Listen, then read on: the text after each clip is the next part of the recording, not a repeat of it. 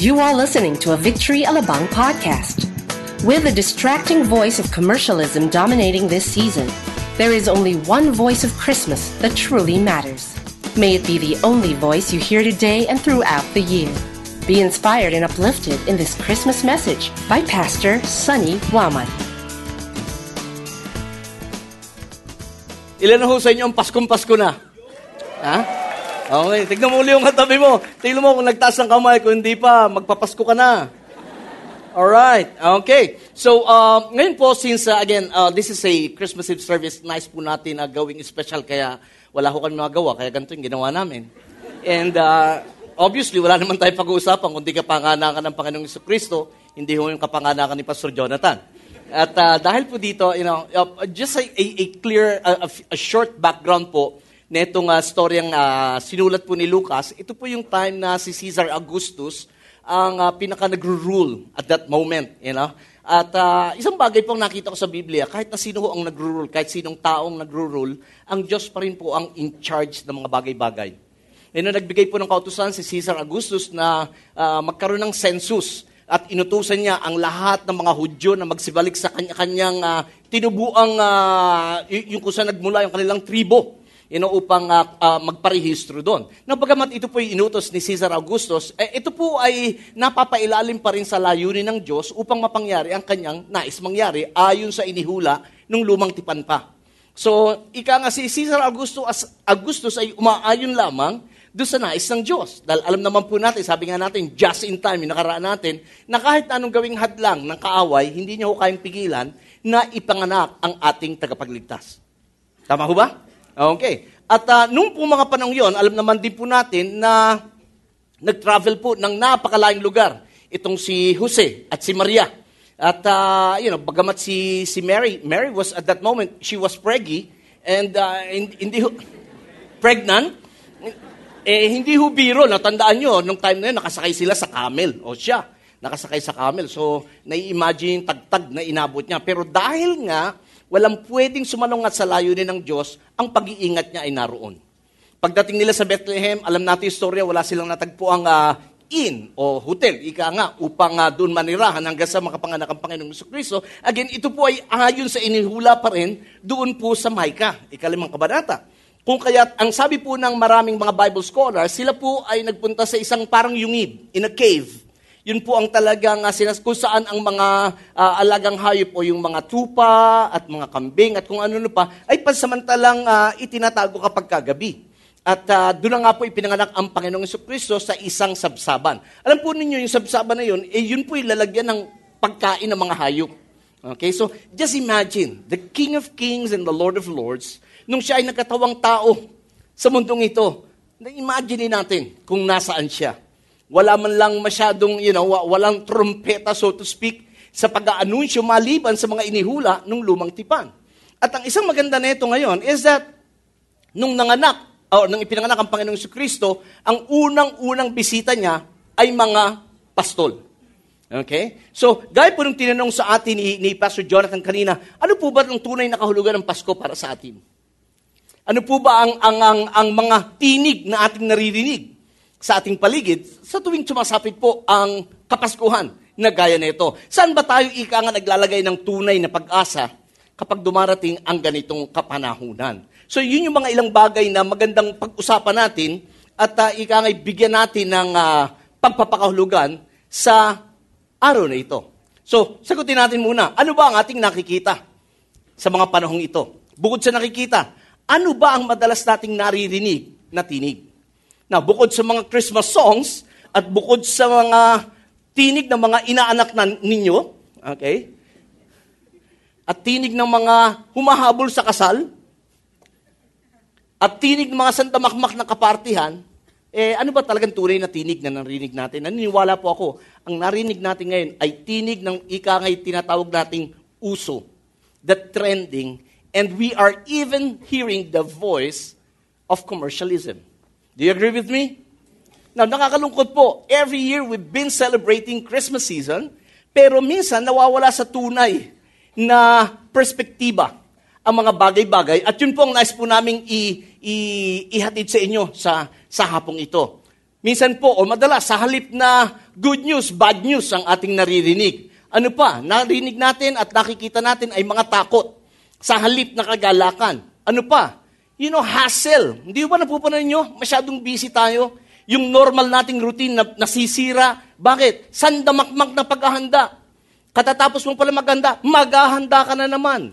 Di bali sana kung talaga ine-expect mo yung bisita, hindi, marami, hindi mo ine-expect na nandyan sila. So, hassle, not happiness, pressure, not pleasure, lalo na sa tindi ng traffic. Bago ka makalabas sa festival mall, bagong taon na. Pwede ka naman lumabas dito, doon ka pa pupunta sa kabila. And oftentimes when this season comes, it becomes a duty more than a delight.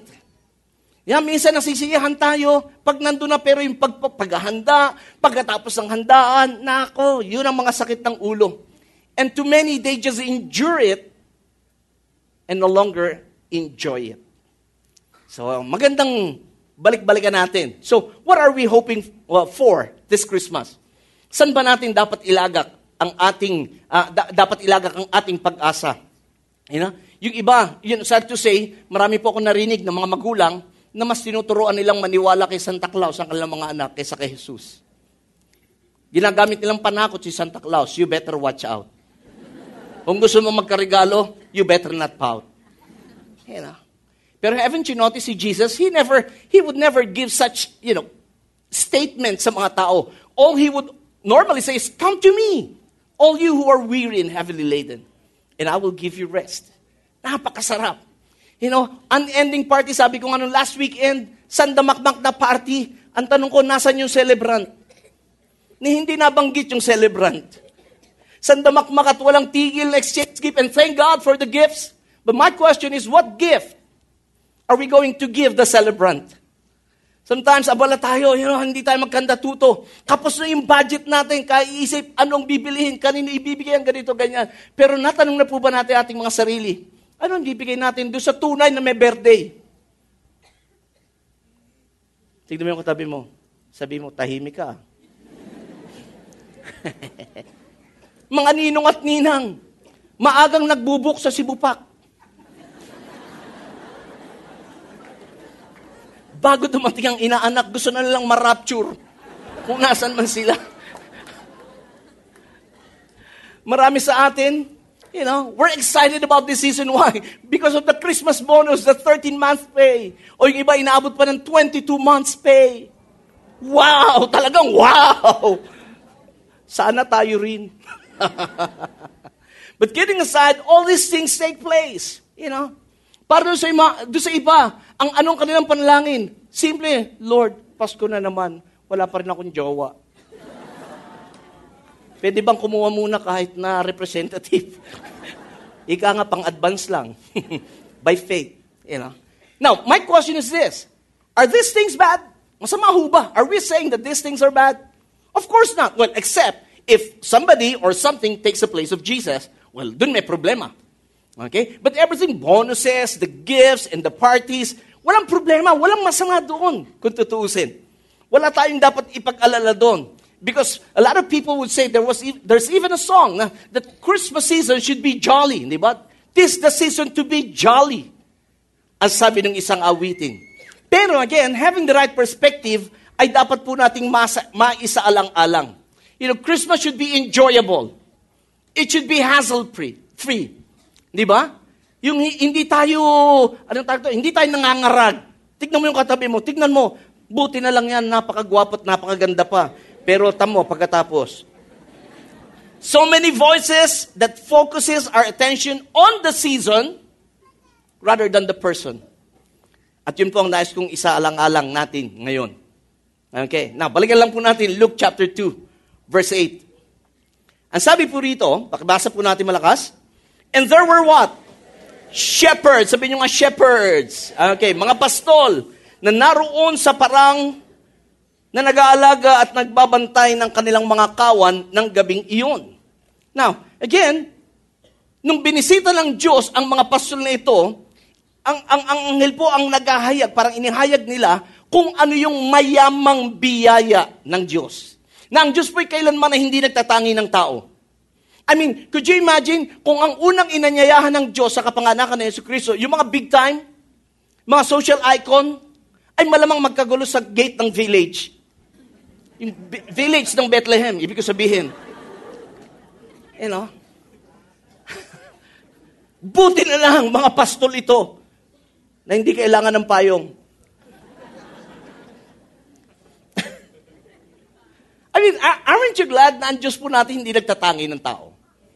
Una niyang inanyayahan yung mga simpleng tao na kagaya mo at kagaya ko. Mga taong sinasa isang tabi ng society. Alam niyo mga pastol, dahil sa trabaho nila, itinuturing ho silang marumi. Sa katunayan, dahil po sa uri ng kanilang trabaho, hindi po sila pinapayagang basta makihalubilo. Kapag mayroon pong gathering, lalo na sa templo. At alam niyo po ba na mga pastol during their time ay hindi po tinatanggap na witness. Kapag sila po ipinatawag para alamin kung ano nangyari, hindi po sila tinatanggap na witness. Ganong kababa ang tingin ng panahong iyon sa kanila. And yet, ang Diyos ay itinangi sila. Sa kanila unang inihayag ang mabuting balita. They were distracted from their normal routine. And the Bible says that when they saw the angels, they were what? They were what? Terrified. Yun po ang sabi sa verse 9. An angel of the Lord appeared to them, and the glory of the Lord shone around them, and they were terrified. Alam niyo, sa katagang terrified dyan, takot na takot. I mean, sinong hindi matatakot? I mean, yung mga pastor na yun, normal sila, ang nakikita lang nila, isa't isa, at yung mga alaga nila. Normal na, yung business as usual. Then all of a sudden, nagningning, nagliwanag, nakakita lang. Sinong hindi matatakot? Nung unang Kapaskuhan. Hindi rin naman nalalayo ngayon. Ngayon, sinong hindi natatakot sa tuwing dumarating ang Pasko? Tama ba? Dalang unang isipan, nako, gastos na naman to. Nako, puyatan na naman to. Nako, dagdag na naman ako sa timbang. Buti na lang fasting na next month. And so, maraming tayong kinatatakutan. Tama ho ba? Minsan natatakot tayo. Kulang tayo sa material na bagay. Minsan natatakot tayo. Bakit? Dahil sabi natin, ngayong Paskong to, nag-iisa ako. Wala yung mga mahal ko sa buhay. And so on and so forth. Marami tayong kinatatakutan. Pero ang nangyari, nung nagpakita po ang anghel sa kanila, at yun ang, nung nakita ng mga pastol, ang anghel na nagbigay ng mabuting balita, ganun ang initial nila na naging response. And then in verse 7, verse 10, nung nakita ng anghel na natakot, ang sabi sa kanila, but the angel said to them, do not be afraid. Sabi nyo nga, do not be afraid. Tingnan mo yung katabi mo, sabi mo, huwag ka matakot. Parang, sasabihin nyo lang, huwag ka matakot, parang takot na kayo eh. Tignan mo lang yung katabi mo, sabi mo, huwag kang matakot. Ano ba mga kinatatakutan natin ngayon? Sa mga panahong ito. Maraming bagay ang nagkokos ng takot sa atin. And aren't you glad, and maybe for the information of many, alam niyo ba sa Bible, yung katagang do not fear, o yung fear not, you would find that 365 times sa buong Biblia. And isn't it interesting na meron tayong 365 days sa isang taon? Which means kung ano man ang kinatatakutan mo, you can always go back to the Word and look for the promises of God kung saan sinasabi, huwag kang matakot. Amen? Yung iba nga, tumingin lang sa salamin, natatakot na eh. Pero ang sabi ng anghel, huwag kang matakot. Tignan mo ulit katabi mo, sabi, huwag kang matatakot. Tanggapin mo na ang katotohanan. And it says there, I bring you what? Good news of great joy. You know what? I do believe, ang good news po, Diyos lang ang pwede magdala niyan. Diyos lang ang pwede magdala. Kahit sabihin mong may ibang tao nagbalita, ang Diyos lang din ang pwede magbigay ng good news. Yung minsan nakala nating good news na galing sa tao, at the end of the day, it turns out to be what? A bad news. At ang maganda nito, every time God brings good news, kasama nito is joy. Sabi sa Matthew, they were overjoyed yung mga magi. Overjoyed. Parang gano'n, Stevie Wonder, kasama nila si Stevie Wonder. Ow! Okay? They were overjoyed. And here, and you know what? In the book of Luke, in the Gospel according to Luke, every time you find the word joy, ito po ay laging may kinalaman sa salvation. You know why? Because nothing in this world can really bring us joy except knowing that we are forgiven and we are saved by the blood of Jesus. Yun lang ang pwede magdala. Of course, syempre, sino hindi ba matutuwa kapag ikaw ay binigyan ng bonus? Sino bang di matutuwa pag ikaw ay binigyan ng regalo? Nakakatuwa to. Pero yung tunay na kagalakan, hindi tuwa, kagalakan. Kaya maganda yung Tagalog eh. Iba yung tuwa sa kagalakan. Iba yung masaya ka at ikaw ay nagagalak. Minsan doon sa mga masaya, delikado. Bakit pagka nag-iisa? Iba yon. Ibang saya yon. Dalawa lang yon. Either may sapi ka o kailangan ka na magpatingin. Pero pag ang kagalakan at ang tanging Diyos lang ang pwedeng magbigay ng tunay na kagalakan. At ang kagalakan yan ay palaging nakakonekta sa pagliligtas ng Diyos sa atin.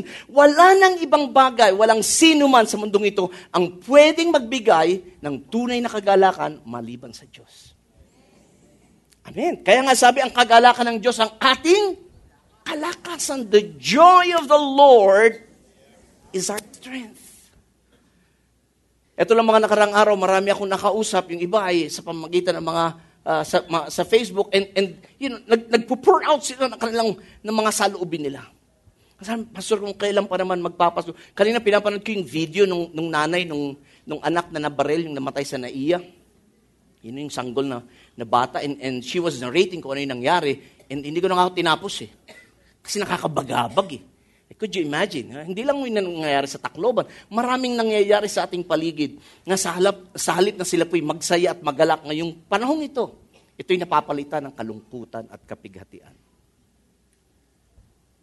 Pero ang maganda nito sa kabila ng lahat ng ito, nariyan pa rin ang Diyos para tayo alalayan. Nariyan pa rin ang Diyos para tayo paalalahanan na ang tunay na kagalakan, tanging siya lang ang pwedeng magbibigay sa atin. Amen. And then also sinabi po ron na ang mabuting balita na yon of great joy will be for to whom? Will be for whom? To all men. And I just thank God. The promise of God when it comes to salvation is not bound with the Jews. Hindi lang para sa mga Hudyo. I mean, could you imagine kung ang kaligtasan para lang sa Hudyo, yari tayo. Hindi tayo kasali doon. Ibig sabihin kahit anong gawin natin, sa impyerno tayo. Sa katunayan, ako'y naniniwala na ang kaligtasan ng Diyos ay pangkalahatan. Alam niyo kung bakit? Dahil ang pangalawang naging bisita ni Jesus patapos itong mga pastor na ito ay yung mga Magi's. From the east, they are Gentiles. Sila yung mga hindi Hudyo. And sabi nga ng maraming scholars, mabuti pa raw yung mga Gentiles na yon, yung mga non-Jews na yon. They were there to seek Jesus. Samantalang mismo yung mga Hudyo, they have rejected their Messiah. Kanilang isinasantabi, hindi pinansin ang kanilang tagapagligtas. But these Magi's went there, traveled a long, long way, just to worship Jesus. Amen.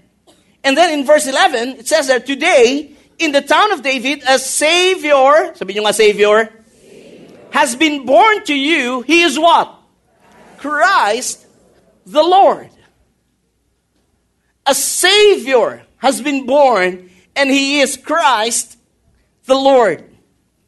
If man's greatest need is money, then God could have sent a banker. If man's greatest need is food, He could have sent ano ulit sabi ni Jenny, lagi ko restaurateur. Kailangan lumalabas sa ilong, restaurant. Or probably a chef. Alam niyo yung chef? Yung pinakamataas na police. Chef of police, parang gano'n.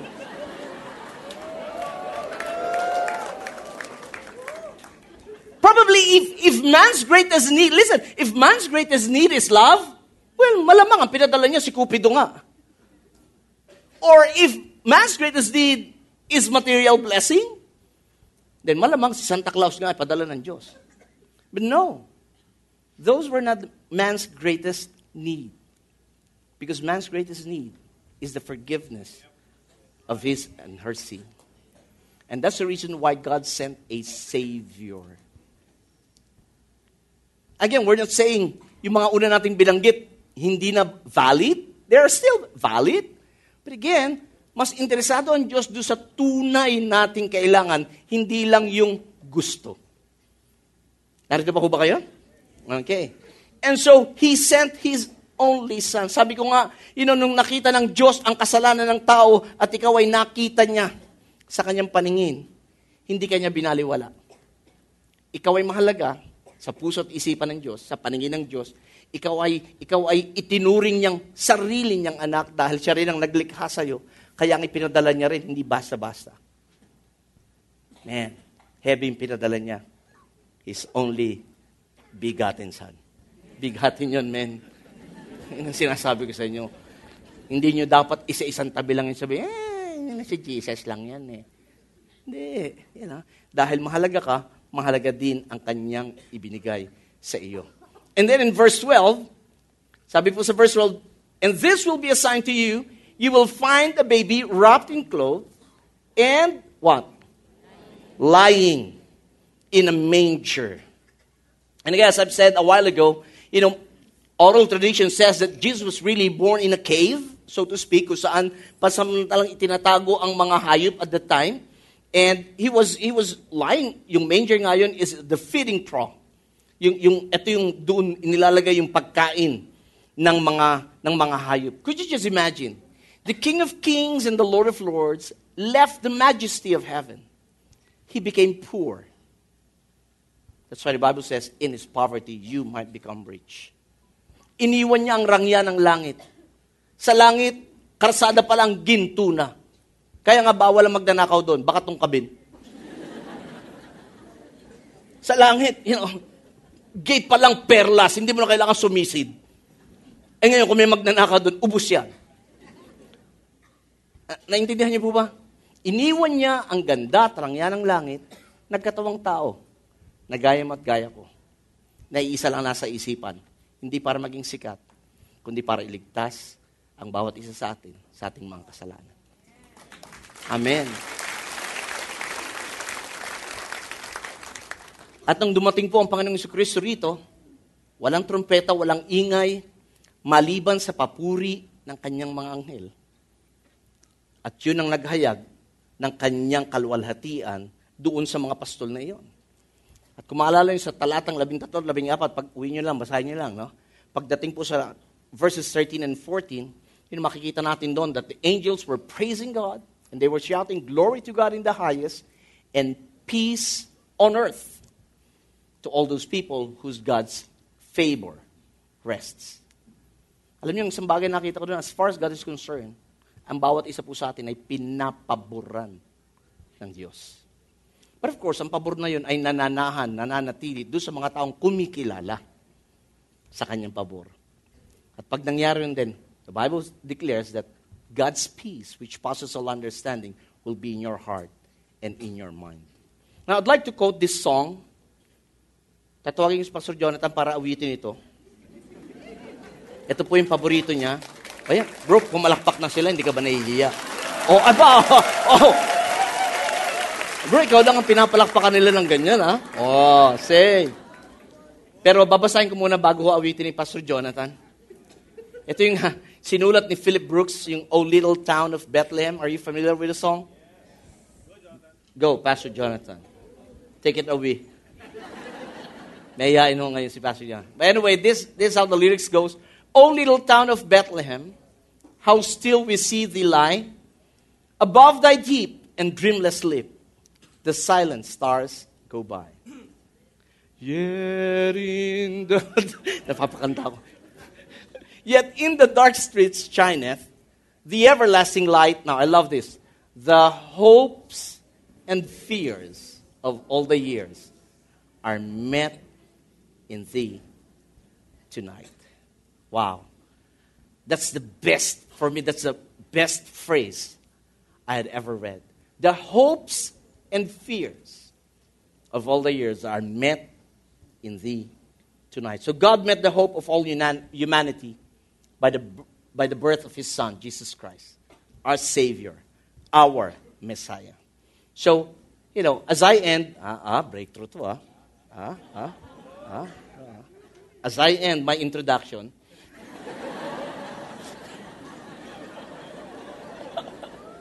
I'd like you to have this in your mind as we continue to celebrate this Christmas season, that the hope of Christmas is not the season, but in a person. And his name is Jesus, the Christ, the Messiah. And so as we enjoy the season, ngayon po, whatever party you have, whatever exchange gift ang gagawin natin, I just pray and I encourage everyone na sana po hindi natin malimutan ang katotohanan ito. It's really more than the season. We always hear the term, it is the reason for the season. But for me, I would rather say it is the person of the season.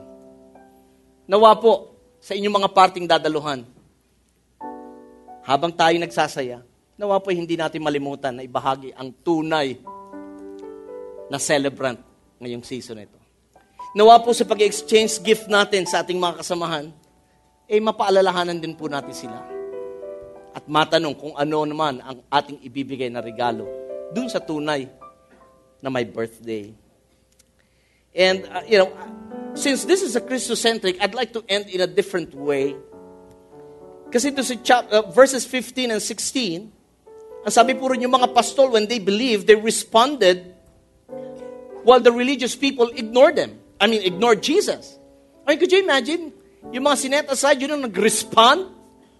Nung narinig nila yung sinabi ng anghel, but the religious people who knew the prophecy in a way, they knew the scripture, they ignored it. How ironic. Hindi ho ba? And I pray na ngayong season na to, we will never ignore the person in the season. And I'd like to read this. It says, when they had seen him, they spread the word concerning what had been told them about this child. And all who heard it were amazed at what the shepherds said to them. What I see here is this, that the first recipient of the good news were also the first herald of the good news. I do believe each one of us, we have received that good news. Many of us responded to that good news, and that's the reason why you're here. But my challenge is, as we go out of this place, nawa po, we would also become the herald of this good news. Na lumabas din po sa ating mga labi na maibahagi natin ang tunay na nagdiriwang sa panahong ito. We hope you were inspired by that message. With all the joy and hope this season brings, we wish you all a truly merry and blessed Christmas. God bless you and stay connected.